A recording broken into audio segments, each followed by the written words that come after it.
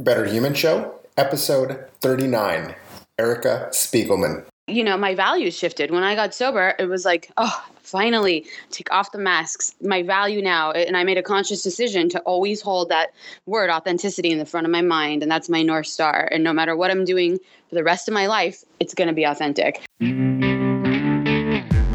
Welcome to the Better Human Podcast, where we talk health and fitness, nutrition, relationships, personal development, and giving back. How to be more effective and an overall better human being. Now, here's your host, David Ratchford.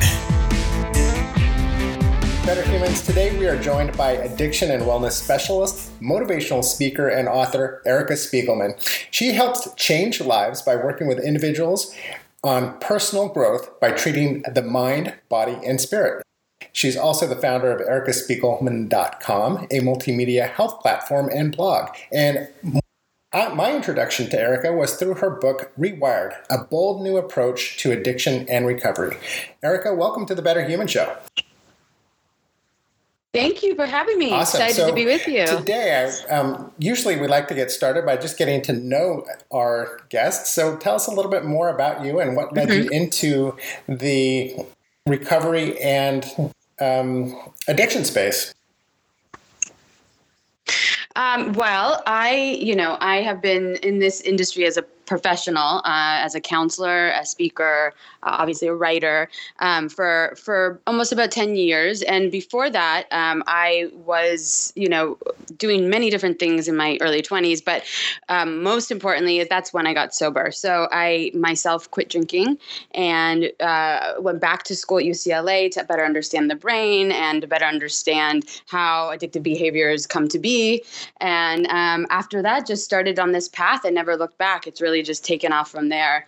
I absolutely love to help people, and I love to coach people and hold their hand, especially, once they're kind of in the early sobriety, they have one foot in the door of treatment, and then they have one foot out in the real world. And I help people I do phone sessions over the phone and one-on-one sessions in person, and have a lot of different business ventures because there's a lot of great stuff going on in this field. So it's exciting. It's an exciting time. It's also a time of great, it's a great loss. We have an epidemic going on in our country, but I think there's a lot of professionals stepping up to give us a chance to find new ways of healing. And I have that also on my radio show. Right. Rewired And actually, Radio. you had me on. I think the episode will go live by the time this airs. And certainly, I think it goes live tomorrow in real life.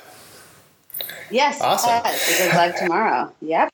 If you were willing to go there, because, I think the origin story, you said, you did a lot of things in your 20s, but before you got sober, you were obviously struggling with some addiction and, abuse issues with it sounds like specifically alcohol. Can you go back with us to share with our audience a little bit more about that and what it was that made you realize that you needed to make a change there? Oh, well, yeah. I mean, I totally embrace talking about it because I think all of us should be proud of our stories. And I feel like I had a lot of courage to take a look at what was wrong and address it, but it wasn't that easy. I mean, I began drinking at 13. A lot of teenagers do kind of experiment, and that was me. And even back then knew I really liked it. Like I wasn't addicted by any means, but I definitely had a liking to it and a more like prone to try things. I was very adventurous, independent. And so, from alcohol and pot and then cigarettes and that kind of thing. And through, I was successful through school, pretty much through college. But college really was when I saw my drinking take another turn. It was just habitually like every single day and night. I went to like a very big party school. Do you mind disclosing that? I'm just curious. It's not the... Oh, yeah. University of Arizona. And as a UCSB graduate, we're competing against each other, U of A and UCSB, for party school of the Western states. Exactly. I know. You Santa Barbara too is a big one. But yeah, I mean, that's when I kind of just saw like, oh, wow, this is kind of getting out of control. Cause I would look forward to, what are we doing tonight? And going out and drinking before we went out and drinking after we got back from going out. And, it was normalized in a sense because everybody was doing it. But I think the inner voice inside of me knew that there was an issue, but I was like, I'll deal with it later. And then, I moved to New York in my early 20s. After I graduated college, and was floundering around there and just drinking nonstop. And that's when I became really isolated and kind of stopped talking to my family that often. I would just, kind of hide out or ignore them. And I think my mom knew that there was something wrong. And then when I came home, I moved back from New York to San Francisco, where I'm originally from. Everybody saw that there was a change just in my spirit. Like I wasn't happy. I physically was like shaky all the time. I probably looked horrible, just a lot of red flags, a lot of signs. And, my mom was the only one that kept saying, there's something wrong. Do you have a problem with alcohol? And I kept saying no.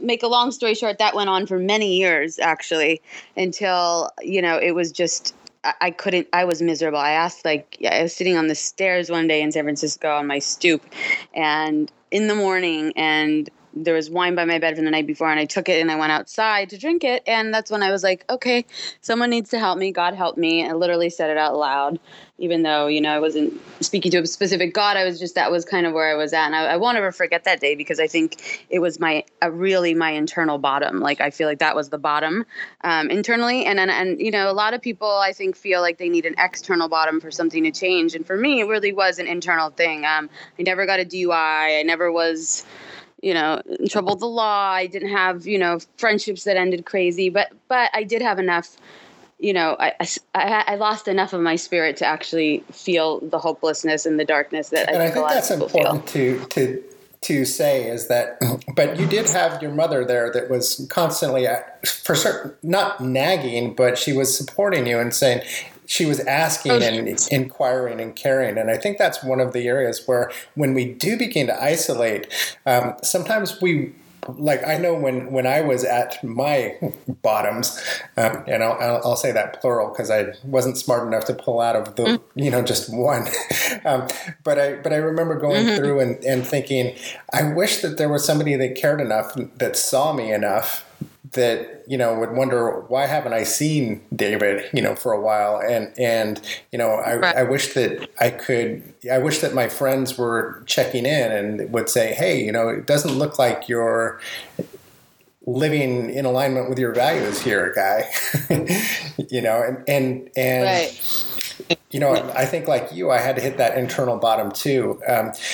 What advice do you have for people who feel like they're just in alone, or that they've sort of isolated? And why do we isolate? Well, I mean, my mom, well, honestly, she was asking in a caring way, but she was also nagging. I mean, she would not let up, that's why I would isolate. I wouldn't want to see her. I literally would not return her calls or make excuses. And that's one thing. I think people isolate because they don't want to have to deal with people's reactions to them or what they have to maybe possibly say.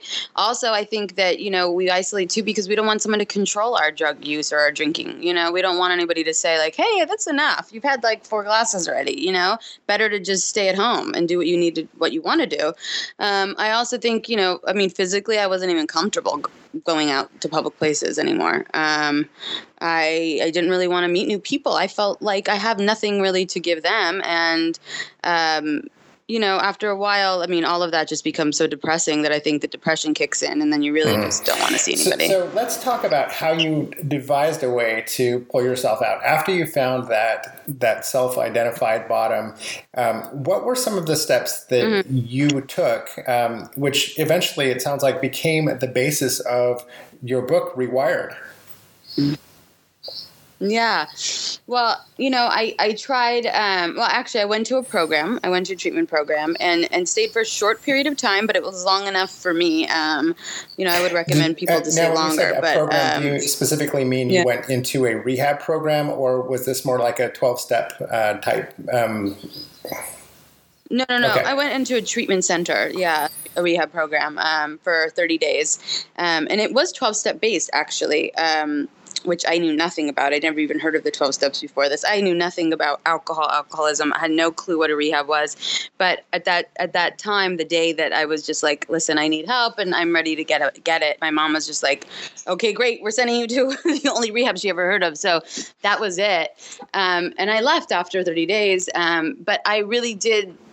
After I did leave, I did put together a plan. It was kind of like, it was like a second coming, a rebirth after I left there. And I was just like very adamant about staying sober and healthy. And I think it's really because this is what I'm supposed to do in my life. And I think that was very meant to be, that I had to go through that to do what I do now. But I started running, I started exercising, I started keeping myself on a really tight routine and schedule. I'd go to bed by 10:30. I'd take a bath. I'd take care of myself. A lot of self-compassion, self-care, healthy solitude, like even if I was, let's say my mom was in town or I'd see family or I had friends or whatever, I would still, no matter what, take that hour every single morning to meditate on what I was grateful for, to take a 30-minute run, to make a nice, beautiful breakfast, to have those moments that ground me and keep me really appreciative and grateful for my second chance at life. I mean, and I held that really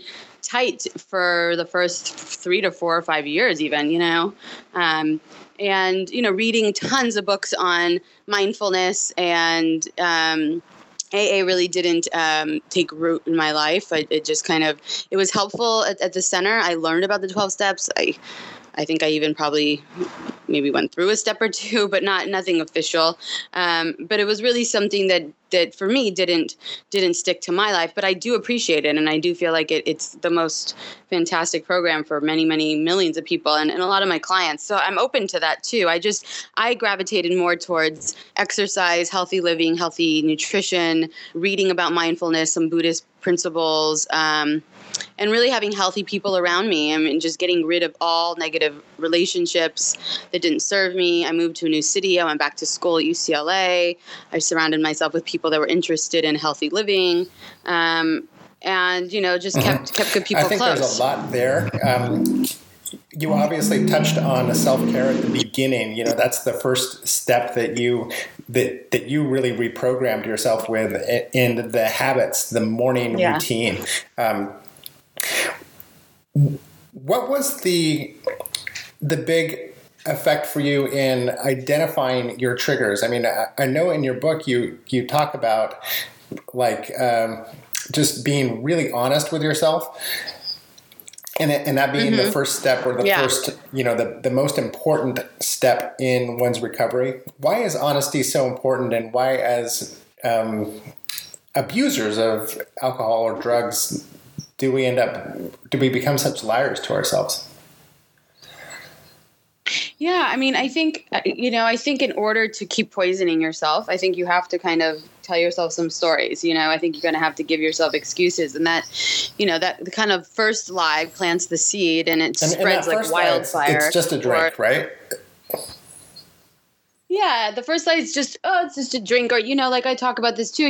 When I was 13, I remember the first time someone gave me a puff of a cigarette, and I was like, first of all, I was told never to smoke and didn't really think it was that glamorous and didn't even really like how it felt. But I remember doing that, and I remember thinking, whoops, there goes a piece of my integrity, or my mom smelt it on me getting in the car that day. Just, is someone smoking? No one was smoking. There's the lie. These are like teeny tiny things that start way long time, way, many, many years ago. I mean, or even on such a subconscious level, you may not even remember it. And that's when the first moment of integrity gets chipped away at. And then it's okay, well, I smoked a cigarette, so I'll try pot. And then you try pot, and then you try, and then that just goes. It's just a domino effect. And then before you know it, you're like in your mid-20s or 30s or 40s, and you wake up and you're like, where's my integrity? All I do is lie. You also, have to, when you're living and waking up every morning with that self-betrayal, the shame of especially me, when I first knew I had a problem, it took me another 5 to 6 years to actually get help. I mean, those 5 to 6 years, I had every morning, that feeling of, oh God, what did I do again? And how can I get out of this? And I can't really get out of this. The only thing that makes me feel less shaky and less anxious is to just have another drink. And that cycle started. And that went on for years. And that kind of shame-based living is what self-betrayal is. And with self-betrayal, you have to start lying, because you have to lie to yourself and others that, if anyone cares about you, they're going to notice that something's going on. But it's tough to break out of that, right? I mean, like I've noticed that when I've been in that pattern, it's easier to stay in the pattern. And I think what's tough is that we're brought up into this this self-flagellating or beating ourselves up reaction where the only salve is to numb it back out, because we're not very good at being nice to ourselves, right? Right, exactly. Especially not when you're at that place.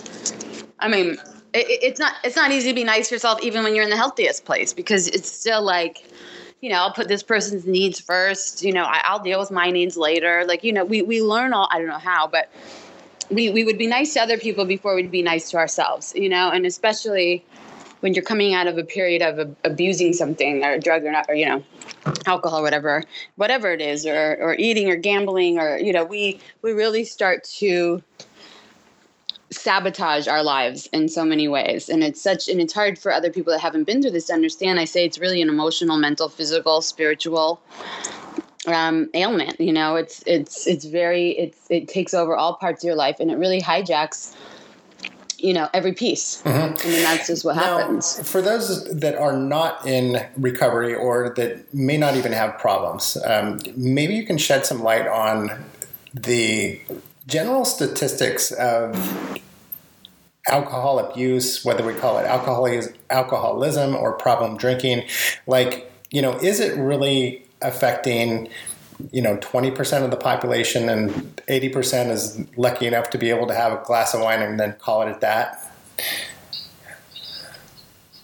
You know what? It's the numbers are really hard to put on to this epidemic and issue, because half the people don't even know whether they're drinking problematically or report it. If you go into a doctor, I went into my doctor recently, and she said, and she forgot that I didn't drink. I must have gone to her maybe 2 or 3 times. She's somewhat new. I haven't been seeing her for decades. And she said, so how many drinks do you drink a week? 1 drink, 2 drinks, 3 drinks, 4 drinks, 5 drinks. This was like she gave me a handout, like a worksheet. And I was like thinking, 1 drink a week? Like, who's going to tell you that who first of all drinks 1 drink a week? I don't know. Probably people do, but when I was looking at 5 was the max that she put on there. I was like, that was the right. Beginning of a night. That was in the first hour of a night, one night. I mean, what? So no, I don't think numbers really do anything justice. But I do what you're saying is it's important to touch upon is that there are binge drinkers. I have people that are really struggling, but yet they could go 3 or 4 days a week, not think about alcohol, supposedly not touch it. And then all of a sudden on the weekends is when they just binge, maybe they're just looking forward to that the whole week. Who knows? Or you have dependent drinkers, people that drink, 1 to 3 glasses a night of alcohol, and then they go to bed, but they drink every single night. Or you have people that, are more alcoholic and they drink multiple drinks every day. You have people that, it depends. People that smoke pot, when they wake up and they have a couple puffs and that's it for the whole day. That's what gets them started in their day. I've heard that. Remember? Or people the smoke 2 joints. Oh yeah, exactly. Yes. I mean, I'm just saying there's so many different ways and people use something to distract themselves. So the key part is, though, when we find that we don't want those effects in our life because alcohol brings with it, or drugs bring with it some other problems, that's when we need to look at rewiring ourselves. And what I really liked about the book was that you really focused on, it was a combination of values and then real practical steps.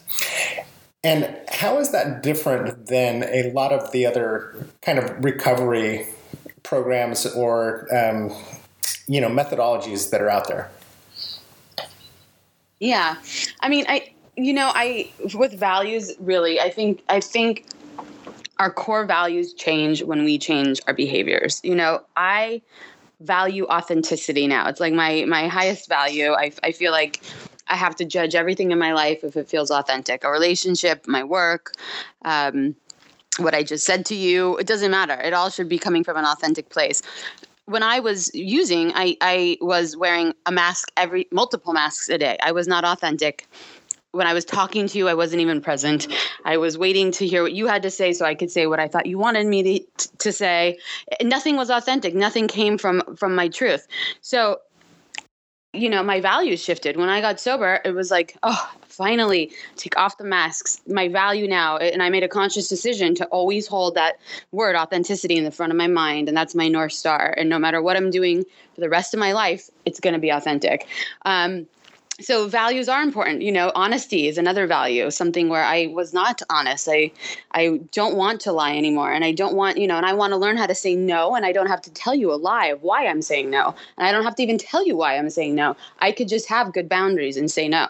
No, I don't feel like going to that party, or no, I'm not going to be able to make it. I don't have to start, when I first got sober, I started having boundaries, but then giving somebody a whole song and dance of why I can't do something. It's cool that you don't have to attach a story to everything. No, you do not have to. But that's what I learned to do that because I was such a pleaser, and that's a whole nother story of probably I'm the oldest child and whatever. But I always wanted to make people happy and please them. So I always felt like, I should have to give them an excuse and give them a good story, even if that story is a lie. And then, one day I told like a white lie of why I couldn't go to this girl inviting me over for a dinner. And I ran into her at the market while she was getting things for the dinner. And she was like, I thought you said you were going to be somewhere else. And that was it. After that day, I was like, I'm not even doing this anymore. So it's not perfect at first, but this is why I work with clients right away and tell them, you don't have to start even with white lies. You don't have to, I tried to impose some of these things that I learned so that they don't have to go through that. It's really liberating because I think a lot of people don't even need to hear the story. And it's kind of like that. Most people are so caught up in their own stuff that they don't need to know. Yeah. It's like the things that I concern myself with are where do I need to be when? It's do I need to show up at a certain time? Do I need to make a call? And then the other question is, what do I need to do once I'm there? And if I don't want to show up, it's been really liberating just to say, sorry, I'm not going to be able to make it to whatever. Or sometimes I don't even say sorry because I'm not sorry. I just don't want to go. And it's really liberating. Right, exactly. Mm-hmm.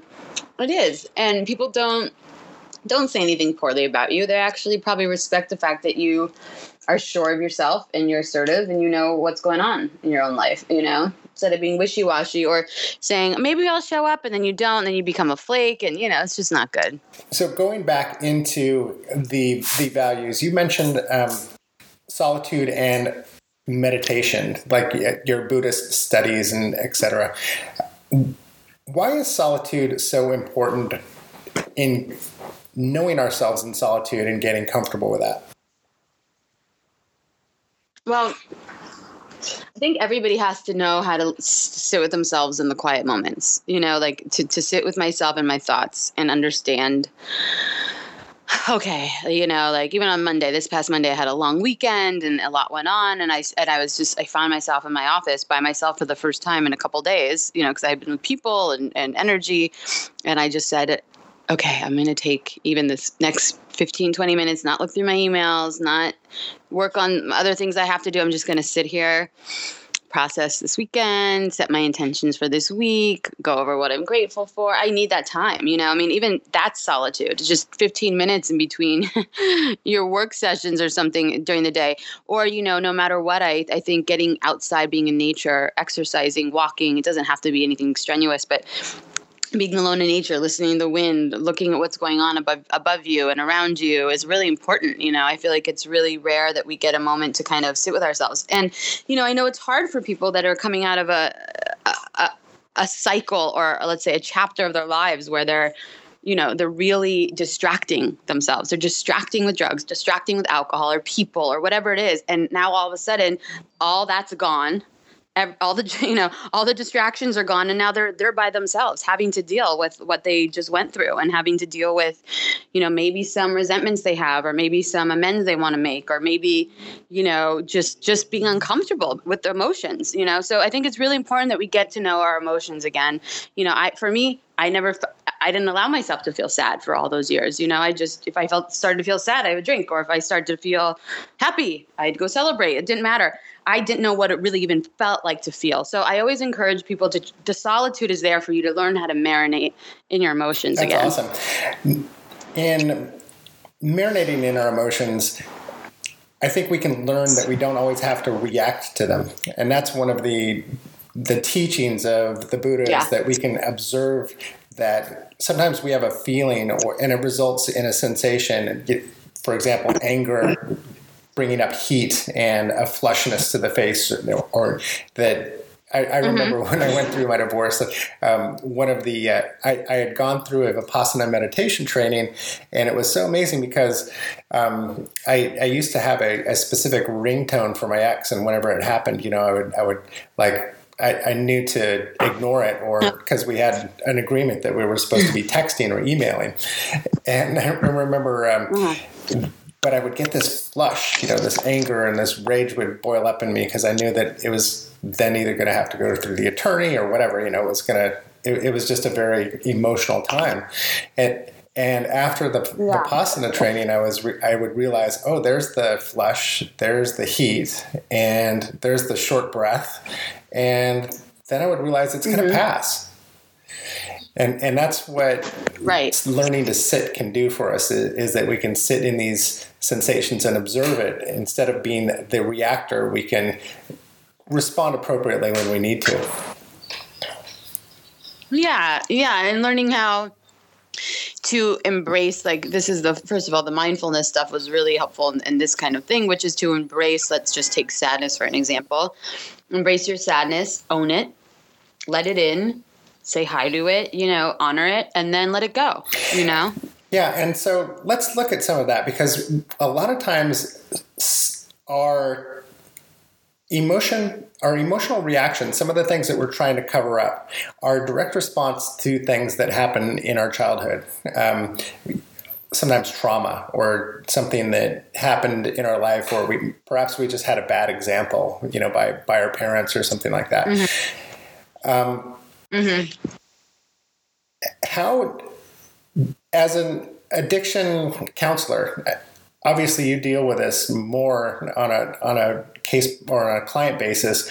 How do you counsel your patients or clients to deal with those past hurts that are sometimes triggers? And, for example, somebody who's been a victim of, a survivor of abuse, and they would say, any normal person would say, well, of course she drinks, look at what happened to her when she was young, or, how do you counsel on that? Well, I think the best way, or the best thing to do first, is to be aware of the pain. Where did the pain come from? Where did it start? Whether it was you were bullied in school, you had a learning disability, or you were, let's say, God forbid, abused in some way. There's, different kinds of trauma. There's a continuum scale. There's little traumas, big traumas, things in between. It doesn't matter. You don't need to minimize any of them. They all count as something that, is a dysregulation of your nervous system. That's what trauma is. So first, to identify it, I make my clients aware of what maybe they're not aware of everything, but the ones that I could say, I'll ask them, about school, about family, about, people around them. And like you said, there may be a horrific trauma that happened. And, of course they're going to distract or try to numb that pain. But honestly, that pain is what really will help them heal in the end. It's just about us being aware, working together on letting go of that, or leaning into it and finding the silver lining, finding the lesson. And it's not about forgiving your perpetrator or forgiving someone that hurt you. It's about moving forward and taking a lesson from it so that you are allowed to let it go so that you don't have to hold on to it, you know? I think that's why that chapter on compassion really, your chapter on compassion really hit home for me, was because of some of the trauma that I experienced, or, you know, that was in my family, that I realized that, you know, I was reacting in a perfectly normal way for a kid my age, you know, and specifically, you know, I think we talked about it on your show, but my audience hasn't heard this story. So when I was 13, you know, my mom was raped by a gang of men, and all I knew was that it was, you know, it was a result of her being out drinking on the wrong side of town. She got in a fight with her alcoholic boyfriend who had sponged off of her and that I hated. So I blamed him and I blamed her, and, you know, and all of this, you know, it made me a very angry kid. Yeah. Right. I mean, rightfully so. It sounds pretty logical. But then again, I kind of took it out and was, you know, a bit of a dick to my mom because, you know, I resented her for making herself unsafe, you know, and for making choices with her boyfriend at the time. And, you know, so I was kind of, you know, I kind of became a punk kid. And I held that for a long time, and it really made me angry. You know, it even made me Republican for a while. It's true. I was like a gun-toting Republican for a long time because, you know, I had so much rage that I needed to, you know, be an advocate for, you know, violence and safety and protection. At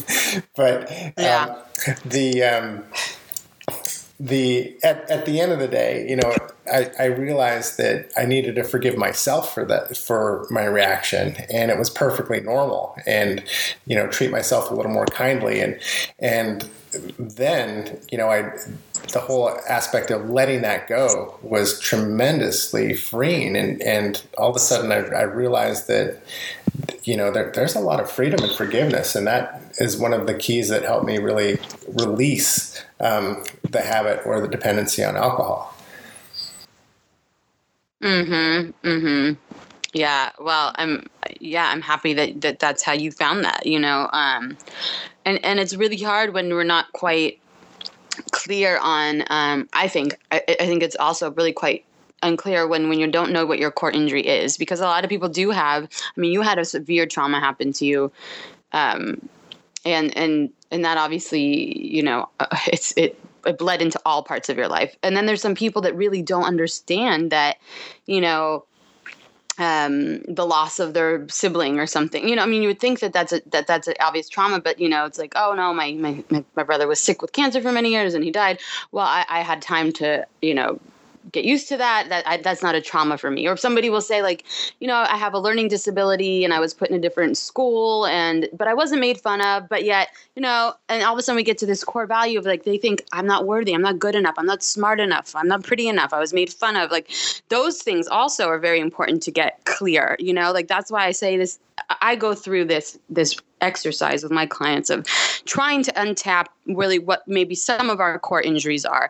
And these injuries aren't there to scar us and permanently be there. It's just more of a matter of understanding, you know, like, I had a math teacher that told me that, and this was like a subconscious agreement I made with myself, which is kind of like a core injury, agreements and injuries, that I was horrible at math. And she said, I remember she specifically, I was in like second grade, said, you know, you have good grades in writing and you have good grades in history. Just don't ever worry about math. Don't ever get into, you know, anything job with math. And she just went on. And I remember going home thinking that night, I'm not even going to try to do this math homework.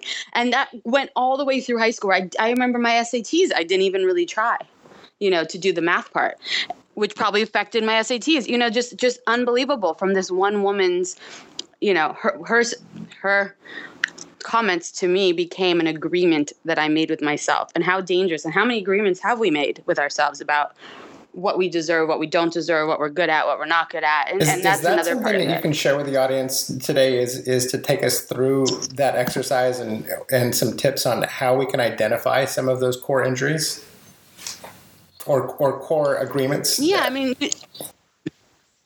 Yeah, I mean, I go through like a list of, does any of these resonate with you? I'm not lovable enough. I'm not smart enough. I'm not healthy enough. I'm not, pretty enough. I'm not skinny enough. I'm not successful enough. I'm not good at sports enough. Like whatever it is, I go through them and I just say, did any of these resonate with you when you were younger?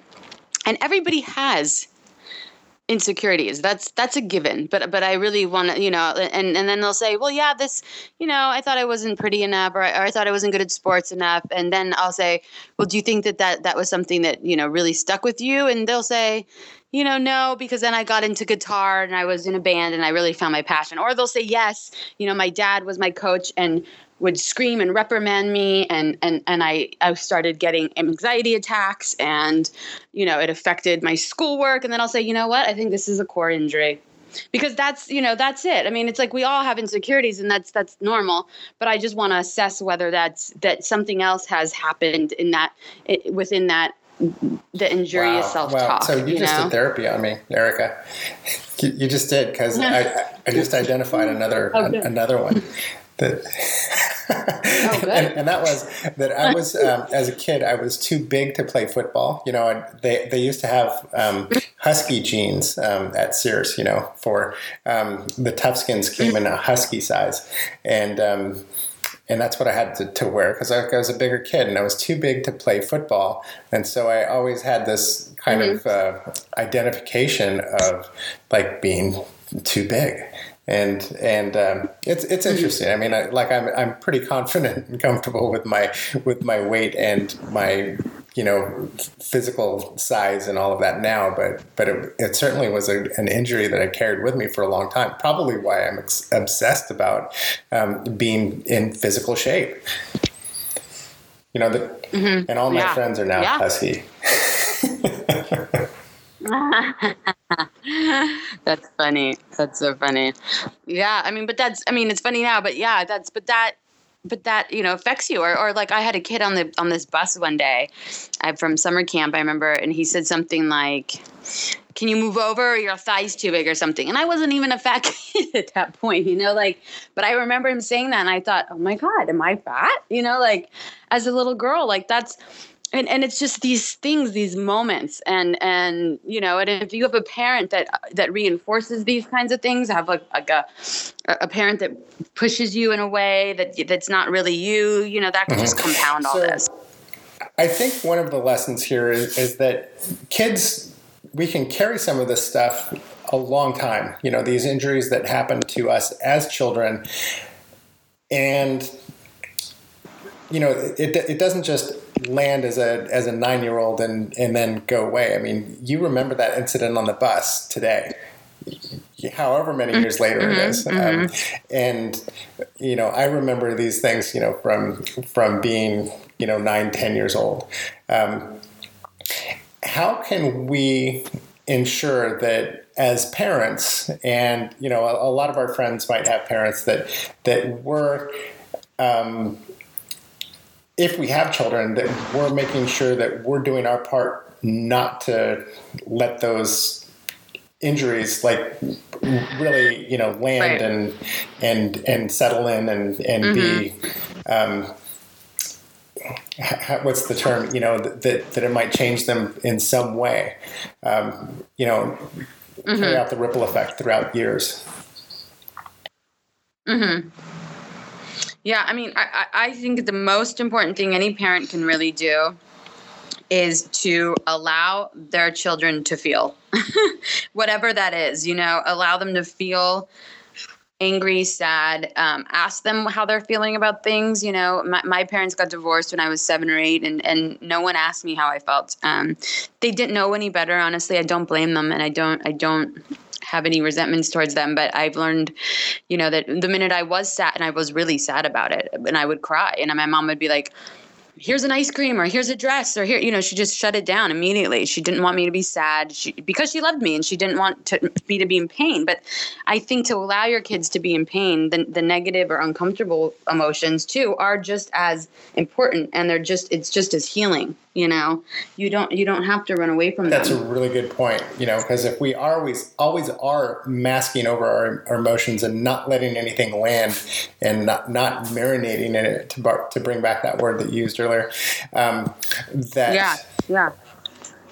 that we can set in place just a pattern of, when we're adult and now we can reach for a beer or a glass of wine or whatever it is to change our state immediately, that can be a crutch because we're not comfortable with feeling.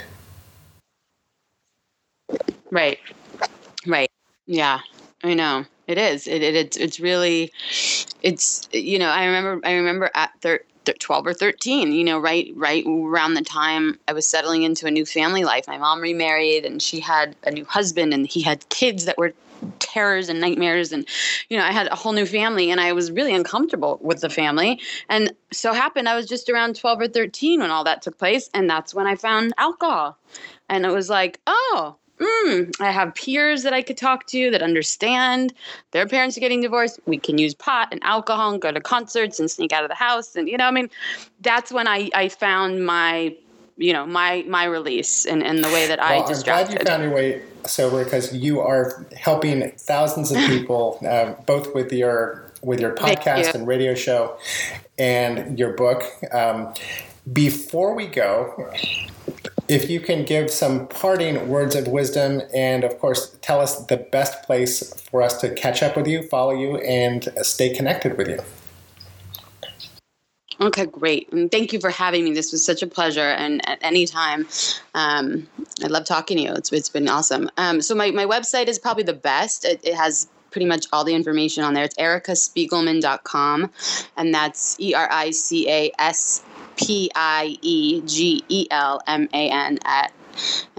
.com. And then I'm at eSpiegelman on Instagram. I'm at Erica Spiegelman on Twitter and Facebook. I have a business Facebook page. I put up inspirational quotes and articles and things every single day having to do with health and wellness and recovery. Well, Erica, you've been a great guest. Thanks for being on the Better Human Show. We will be sure to stay in touch with you and check in with you another time. I've just really enjoyed our conversation, and thank you so much. You're welcome. Thank you. I'll talk to you soon.